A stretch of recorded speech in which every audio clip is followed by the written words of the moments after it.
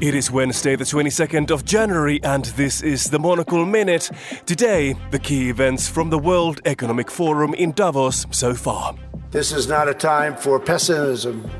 This is a time for optimism. Fear and doubt is not a good thought process, because this is a time for tremendous hope and joy and optimism and action. Also, why laughter matters more than we often think, and an award celebrating new projects in Copenhagen that is worth paying attention to. I am Markus Hippi in London. The Monocle Minute starts now. It was quite the juxtaposition at the opening of the World Economic Forum yesterday. One session headlined by Greta Thunberg entitled Averting a Climate Apocalypse, and before that, a speech by US President Donald Trump. But to embrace the possibilities of tomorrow, we must reject the perennial prophets of doom and their predictions of the apocalypse. They are the heirs of yesterday's foolish fortune tellers, and I have them, and you have them, and we all have them. And they want to see us do badly, but we don't let that happen. No political ideology or economic structure has been able to tackle the climate and environmental emergency and create a cohesive and sustainable world. Because that world, in case you haven't noticed, is currently on fire. Max Ramsey is a journalist for Reuters, CNN and Bloomberg. Max, tell us more about those speeches. What new did Thunberg and Trump have to say? Yes, well, Marcus, it was kind of the big event yesterday. Everyone was waiting to see whether the president would show up, which he did, and then how he would kind of address people 2 years on from when he last came. Obviously, climate change has been really just a huge topic this year at the WEF. It dominated and came top of the Global Risks Report, which is basically a survey of delegates that come to the World Economic Forum. So it's been on everyone's lips. It's a huge topic. And Greta Thunberg obviously is the face of the climate movement for many people. And so we had the president speaking in the morning, just around lunchtime, and then Greta Thunberg just afterwards. And I mean, there was some crossover, some tension, I would say. President Trump did say he cared about the environment, but then also called the climate activists that have been so dominant this year in Davos prophets of doom. So, tension there between the two really most high-profile people at the World Economic Forum this year. What were the other key events yesterday besides those speeches by Thunberg and Trump?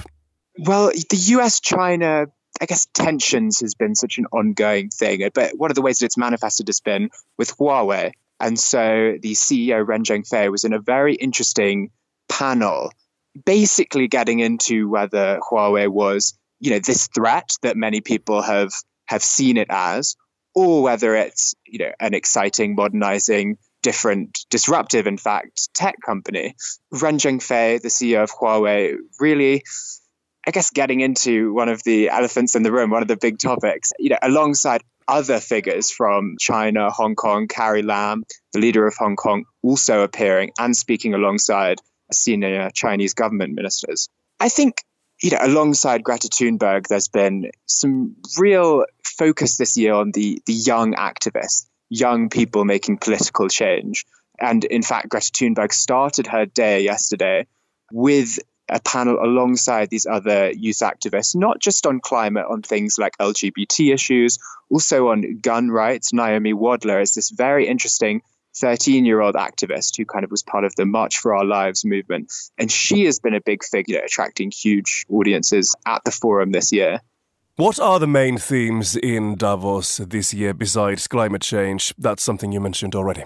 So I guess trade, always a huge theme, and the global economy, definitely. The IMF downgraded its outlook just before the forum, actually at the start of the forum.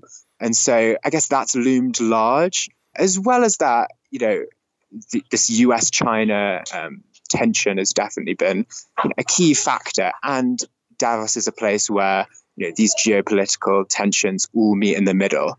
It's been quite interesting this year that there hasn't been an Iranian government representative. Javad Zarif had been scheduled to attend, but isn't here after all. So with all these kind of simmering geopolitical tensions in the background, a lot of focus is on that, even with those who are not present at the forum this year. And just finally, Max, what do you expect from this day then? So I think probably the most exciting event that people have been looking forward to, both from a climate perspective, but also just a more general news and celebrity perspective, is Prince Charles's address. The Prince of Wales, of course, of the UK, is going to address delegates this year around lunchtime today. So, a lot of people will be watching that, not only for his perspective on climate change, but with the many other things that have plagued the British royal family recently. And besides that, is there anything else we should be keeping an eye on today or even later in the week?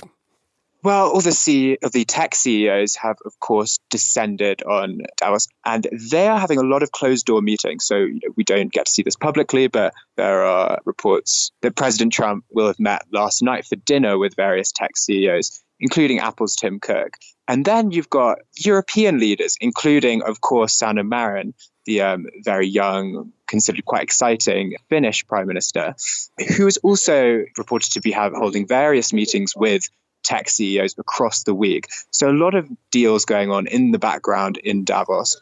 Max Ramsey, thank you very much.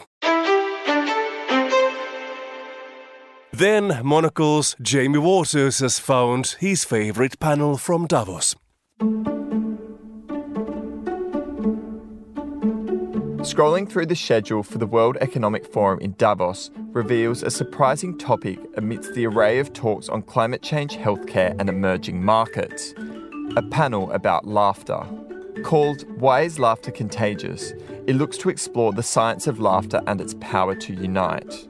Quite right that mirth should be addressed on such a prominent stage. It's a funny time for humour, and the subject deserves our attention. I was recently out with friends when one companion declared that she rarely belly laughs anymore, unlike when she was younger. She's in her early 30s. Others in the group agreed. I did not. I remain committed to an entirely silly brand of humour that never matures but seems to entertain me and at least one loyal friend. But this did get me thinking about whether real, unbridled guffawing is only for the young and carefree. Studies remain sketchy, but some sources suggest that children giggle far more often than grown-ups due to their lack of inhibition. One much-cited urban legend suggests children laugh 300 times a day and adults only 18. A more pressing concern, though, is whether adults are laughing less now than in previous generations. In the West and beyond, people are angry and tired of the political situations at home and of the earth deteriorating around them. In addition to all this doom, many urbanites are living in an era of niceness and inclusivity, which are undeniably good things, yet which can go hand in hand with earnestness. Humour often stems from irreverence, gaining its special spark from the fact that it is unexpected or flirts dangerously close with inappropriateness. Are we scared to make jokes for fear of causing offence? The wellness generation looks to juice cleansers and spin classes in order to make ourselves feel better. Perhaps the real antidote to our world weariness is to crack a one-liner. For Monocle, I am Jamie Waters. My thanks to Jamie. And then, elsewhere on today's agenda, Hong Kong's annual Chinese New Year fair in Victoria Park, normally a time of community celebration, is taking place under a political shroud this year. Hong Kong government officials have closed down 2 stalls for violating a ban introduced this year on politically themed products. The stalls, operated by a pro-democracy political party, featured a timeline of the recent civil unrest, alongside cartoons of Carrie Lam, Xi Jinping and a policeman beating up protesters cowering under umbrellas. British Columbia's Ktunaxa Nation has received 21 million Canadian dollars or 14.5 million euros in private and federal funding to convert Jumbo Valley, a mountainous region in southeastern BC, into an indigenous protected area managed by First Nations. Many have praised the move as a significant step forward in the new Liberal government's reconciliation efforts. And the architecture and design industry industry is so flooded with awards that it's difficult to discern those with merit, but there is an award celebrating new projects in one of the world's best planned cities that is worth paying attention to. The Årets Arne is a Danish gong named after the master of modernism Arne Jacobsen, and today its 6 shortlisted finalists will present new built projects in Copenhagen to the judges before a winner is named next week. A school, an affordable housing scheme and a series of smart metro stations are all part of a people-focused project mix of prize contenders. Read more about today's stories by subscribing to our daily email bulletin at our website. I am Markus Hippi. The Monocle Minute returns on Thursday.